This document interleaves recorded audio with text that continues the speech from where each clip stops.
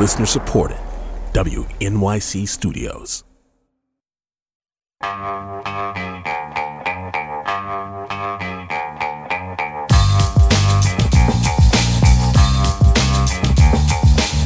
It's the Brian Lehrer Show on WNYC. Good morning again, everyone. With us now, Joshua Green, national correspondent for Bloomberg Businessweek, with his new book called The Rebels, Elizabeth Warren, Bernie Sanders, Alexandria Ocasio-Cortez, and the Struggle for American Politics. Of course, we talk about these politicians a lot because of how prominent they are, and they've all been on the show. But what's especially interesting about this book, coming from Joshua Green, is that some of you may remember he wrote the bestseller from a few years ago called Devil's Bargain, Steve Bannon, Donald Trump, and the Storming of the Presidency. So as Joni Mitchell might sing at the Grammys this weekend, he's looked at American populism from both sides now. So let's talk to Joshua Green, author now of The Rebels, Elizabeth Warren, Bernie Sanders, Alexandria Ocasio-Cortez, and the Struggle for American Politics. Joshua, thanks for coming on. Welcome to WNYC today. Thanks so much for having me back. Can we start right in with the connection between the two books on these right-wing and left-wing populist figures? Maybe define the word populism the way you use it and say why the same word applies to those camps with such different worldviews. Yeah, I'm so glad you brought up this comparison because the two books weren't really written this way, but they really are sort of you could think of them as a 2-volume series. So Devil's Bargain I wrote in 2016, 2017. I was embedded at the time with Steve Bannon and Donald Trump. And what I noticed was just this brand of backlash politics to the effects of the financial crisis, to the rise of immigration and that sort of thing. So that was the theme of the last book that carried Trump to the White House.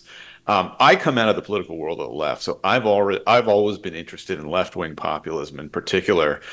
So this book, as you said in the intro, is about Warren, Bernie, AOC, and the rise of left-wing populism since the 2008 financial crisis. The sea change we've seen in the Democratic Party since then, and ultimately how it took a moderate Democratic president and Joe Biden to begin, first of all, to thwart Trump's right-wing populism, but also to begin putting big parts of that left agenda into place. Right. But left-wing populism is, tell me if you agree with this rough characterization, traditionally about, say, organizing workers and other large groups of grassroots citizens against an economic overclass who keep them down. Right-wing populist movements are traditionally about suspicion of the other, immigrants, African Americans, sexual minorities, and much more open to authoritarianism, at least domestically, or wouldn't you frame it like that? No, I would. I would say there are areas of overlap, though, especially on economics. People forget this now, but Trump, when he first ran in 2016, spent as much time talking about the Wall Street banks and how they were ripping off workers as he did immigrants and Muslims. That stuff all fell away once he became president. But I think in general, yeah, that right-wing populism tends to be more culturally inflected, whereas the left-wing populism that I write about in The Rebels really is more focused on economics. And I would even broaden out the list of things you mentioned to, my book is bookended by two financial crises, the '08 one, but also the crash that followed the COVID pandemic. And so I would also fold in things like the big middle-class focused stimulus that we got, both from Donald Trump when he was still president, but also from Joe Biden. And then things like small business loans, student debt relief, eviction freezes, basically action by the government on behalf of workers in the middle class. And I'm going to play a clip of AOC in a minute from just this past Sunday on Meet the Press that I think exemplifies what you were just saying. But talk a little bit more about the history first, because I think I hear you saying the 2008 era financial crisis unleashed a new wave of right-wing populism and a new wave of left-wing populism, sort of the same problems that inspired activists to very different solutions. That's right. So I've been a reporter in Washington for about 25 years, a political reporter. And to my mind, the 2008 financial crisis was the great disruption in American politics in my adult lifetime. In the aftermath of that, it just changed the course of politics. On the right, we saw an immediate backlash with the rise of the Tea Party movement and eventually places like Breitbart News, Steve Bannon, and Donald Trump. But there was also a reaction on the left, and that's really the subject of my new book and that history, which gave rise to a brand, in particular, of economic populism from Warren, Bernie, and AOC that had existed in the past in America in the 1940s and 50s, but had really become dormant in the 60s, 70s, and 80s as liberalism changed its focus to things like civil rights, women's rights, the environment. In the early 2000s, a lot of energy was focused on the Iraq War and foreign policy. But the old brand of economic populism really came roaring back in the aftermath of the 2008 crisis and gave rise to this new strain of Democratic politicians. And I sort of tell this history through the successive stories of Warren, Bernie, and AOC and how that's changed the Democratic Party and Joe Biden's presidency. Do you think my memory would be right if I said the populist responses against the banking bailouts of post-2008 were different in that Republicans objected to it because they don't like government spending, and they thought a lot more government spending to bail out the banks, might result in higher taxes. The left-wing populists didn't like it because only the banks got bailed out, and there were all these homeowners left to be foreclosed, and they weren't bailed out. I think at a kind of macro level, that's correct. But it's worth remembering, both of these crises started under Republican presidents. George W. Bush, younger Bush, was president when the '08 financial crisis hit.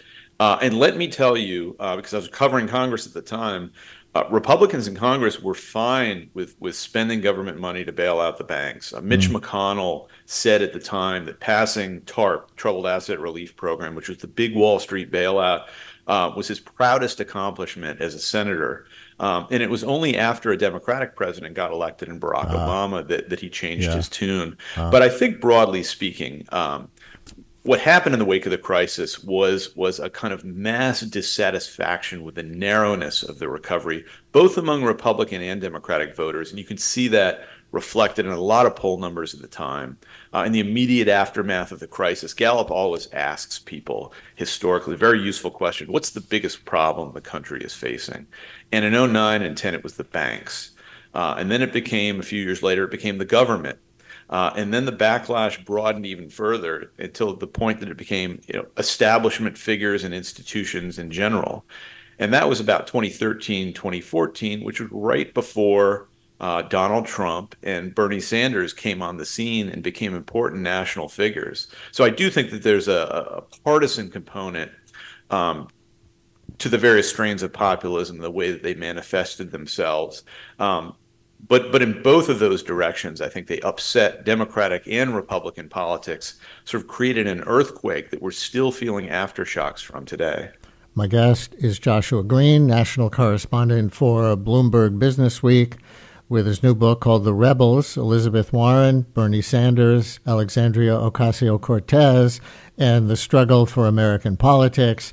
And he had also written a few years ago, Devil's Bargain, Steve Bannon, Donald Trump, and the Storming of the American Presidency. And one of the main premises of the book is that this wing of the Democratic Party has had a lot of influence on the Biden presidency, that he has governed more as a progressive than the earlier phases of his career in politics might have suggested he would. So here's a clip of AOC on NBC's Meet the Press just this past Sunday, kind of saying Biden's been pretty good, but she wants him to go further.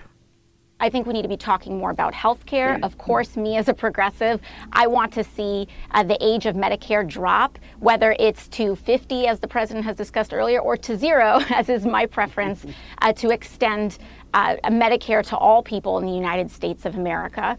But I believe that we can be doing more. We can talk even more about the fact that public colleges and universities should be tuition-free or reduced. The president has advanced student loan forgiveness just this month for people who have taken out SAVE loans under $12,000. They will see their loans wiped out. But I do believe that advancing that affirmative vision is going to be very, very important, as well as really laying out and showing between now and November through our governing decisions, when we have that power in the White House, what we are willing to do with it. AOC on NBC, MTP, Meet the Press, on Sunday. And I should have said before the clip, we can also take some phone calls for Joshua Green if anybody has thoughts or questions based on what he's been saying. 212-433-WNYC. Call or text 212-433-9692. So does that clip exemplify the relationship between Biden and the progressive wing today?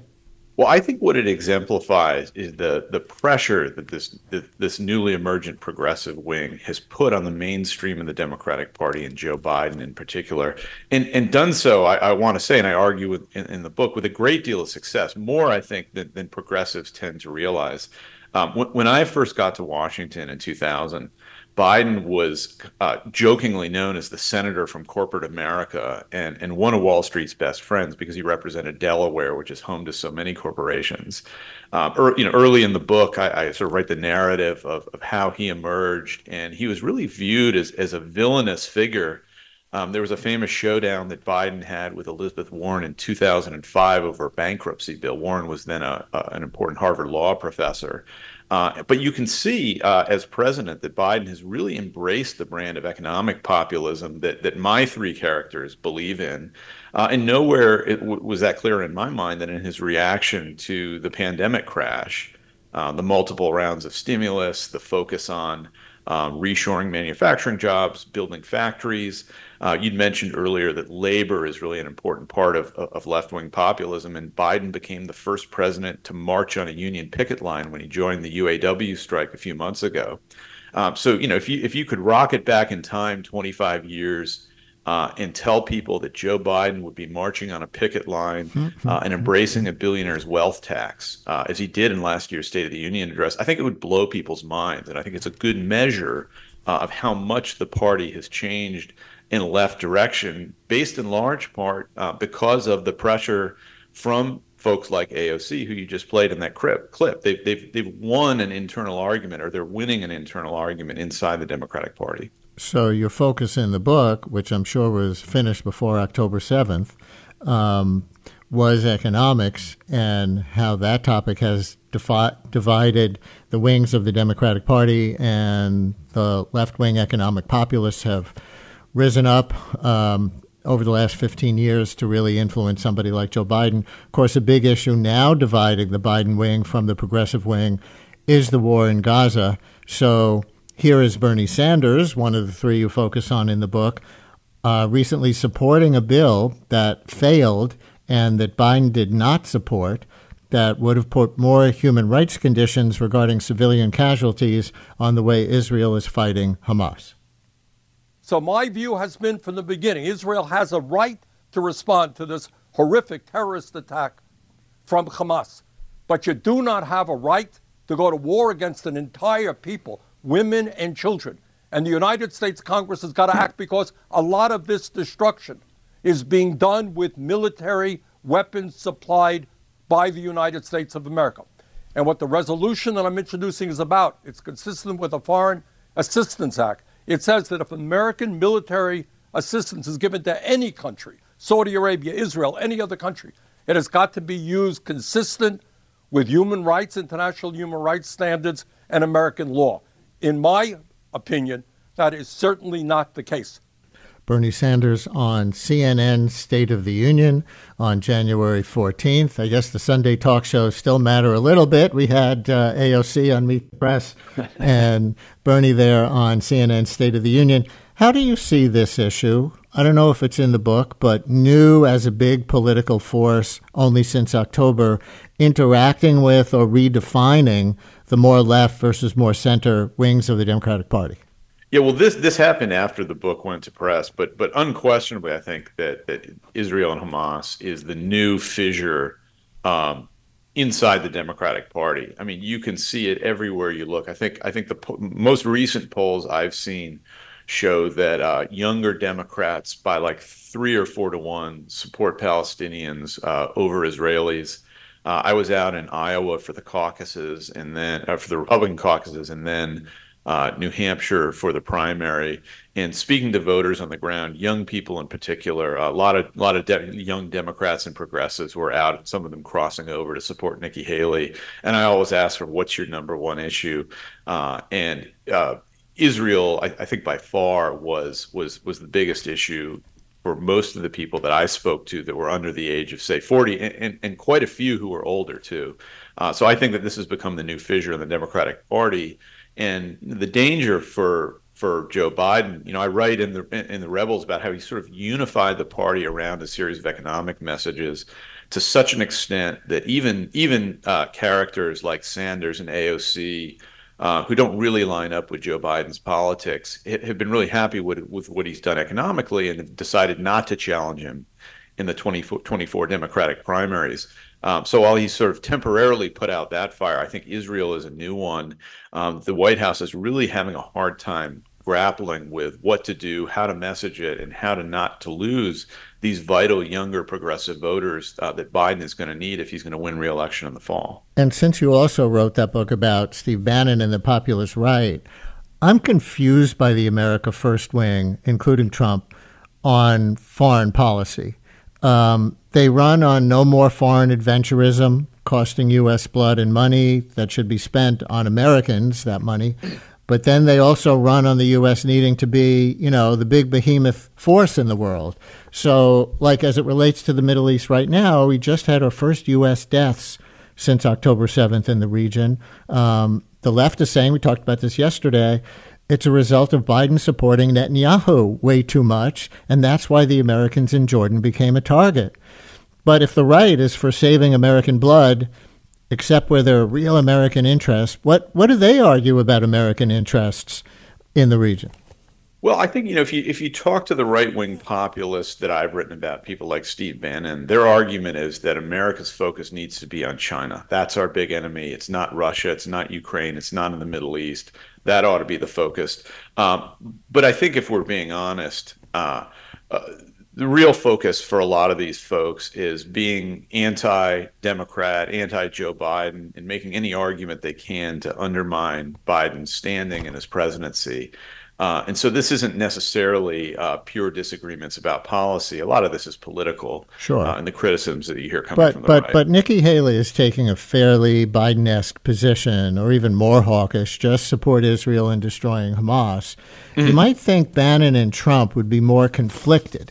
But all I see is Trump campaigning on, if he was president October 7th, never would have happened, which is a dodge. It doesn't tell us anything about what the U.S. should do now, in his opinion. Yeah, that's right. And look, Trump isn't articulating a policy position. This is just the old Trump impulse about, if you elect me, I can fix anything, whether it's the economy or foreign policy.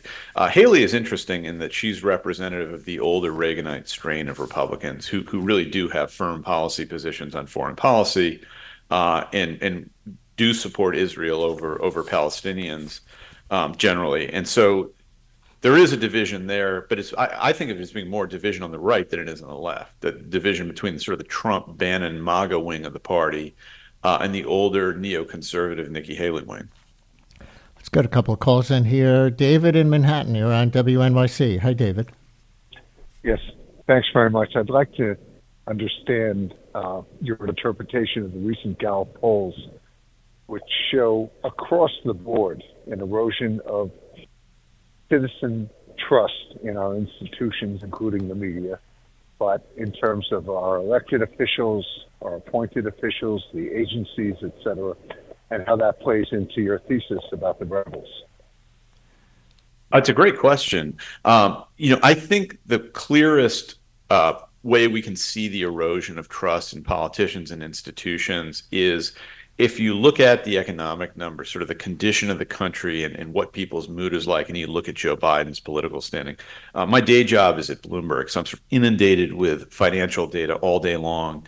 And if you look at the results of Joe Biden's response to the COVID crash, a response very much shaped by politicians like Warren, Bernie, and Ocasio-Cortez, it has been remarkably good in the sense that we have low gas prices, record high stock market, record low unemployment, consumer sentiment has turned around, is now shooting up. All the economic numbers say that it's about to be morning in America again, as Reagan famously put it in 1984. And yet, if you look at Joe Biden's political standing, he is in the upper 30s. Voters just are not connecting these improved economic conditions with Joe Biden. And I think that's partly because voters have become so soured on all politicians. Donald Trump is not much more popular than Joe Biden when it comes to favorability ratings with all voters. I think that people have soured so much on politicians and institutions that they're just not willing to give credit. And so you see this sort of permanent condition of anger and dissatisfaction. And I think you layer on top of that things like the war in the Middle East, the recent bout with inflation, the fact that Donald Trump is now coming back. For a long time, voters told pollsters they didn't think he would be back, but having won the first two contests in the Republican primary, he's pretty clearly going to be the Republican nominee. I think all of those realizations combine and just create a very grim mood about the public generally, which explains a lot of the negative numbers that we're seeing. Listener writes in response to something I said earlier about government's response to the '08 financial crisis. Listener writes, Brian, love your show, but don't simplify by saying only the banks got bailed out. What about GM and Chrysler? Government action was necessary to keep jobs and the financial system functioning. Watch your assumptions. And that's fair a great enough. Point. The homeowners did not get bailed out, but remember Obama's re-election slogan, one of them in 2012, General Motors is alive and Osama bin Laden is dead. Yeah, so. No, and that's a great point. I mean, the one real success in the '08 crisis response was saving Detroit. Mitt Romney, Obama's opponent in that election, had famously written an op-ed titled "Let Detroit Go Bankrupt." I don't think it's any accident that Barack Obama chose to run as an economic populist in 2011 and 2012 when he was running for re-election. And the fact that he had saved the auto industry and was able to put that front and center, and the fact that he was running against a wealthy private equity baron in Mitt Romney, I think helped to highlight those themes and shape the election. But to my mind, it's yet another example of the power of economic populism as a political message. We see it on the left, we see it on the right with Trump. And I think in a lot of ways, the 2024 election is going to shape up as a battle between Trump's vision of right-wing populism and Joe Biden's vision of a more left-leaning populism. And we leave it there with Joshua Green, national correspondent for Bloomberg Businessweek, with his new book called The Rebels, Elizabeth Warren, Bernie Sanders, Alexandria Ocasio-Cortez, and the Struggle for American Politics. Joshua, thank you so much for sharing it with our listeners. Thanks so much for having me, Brian.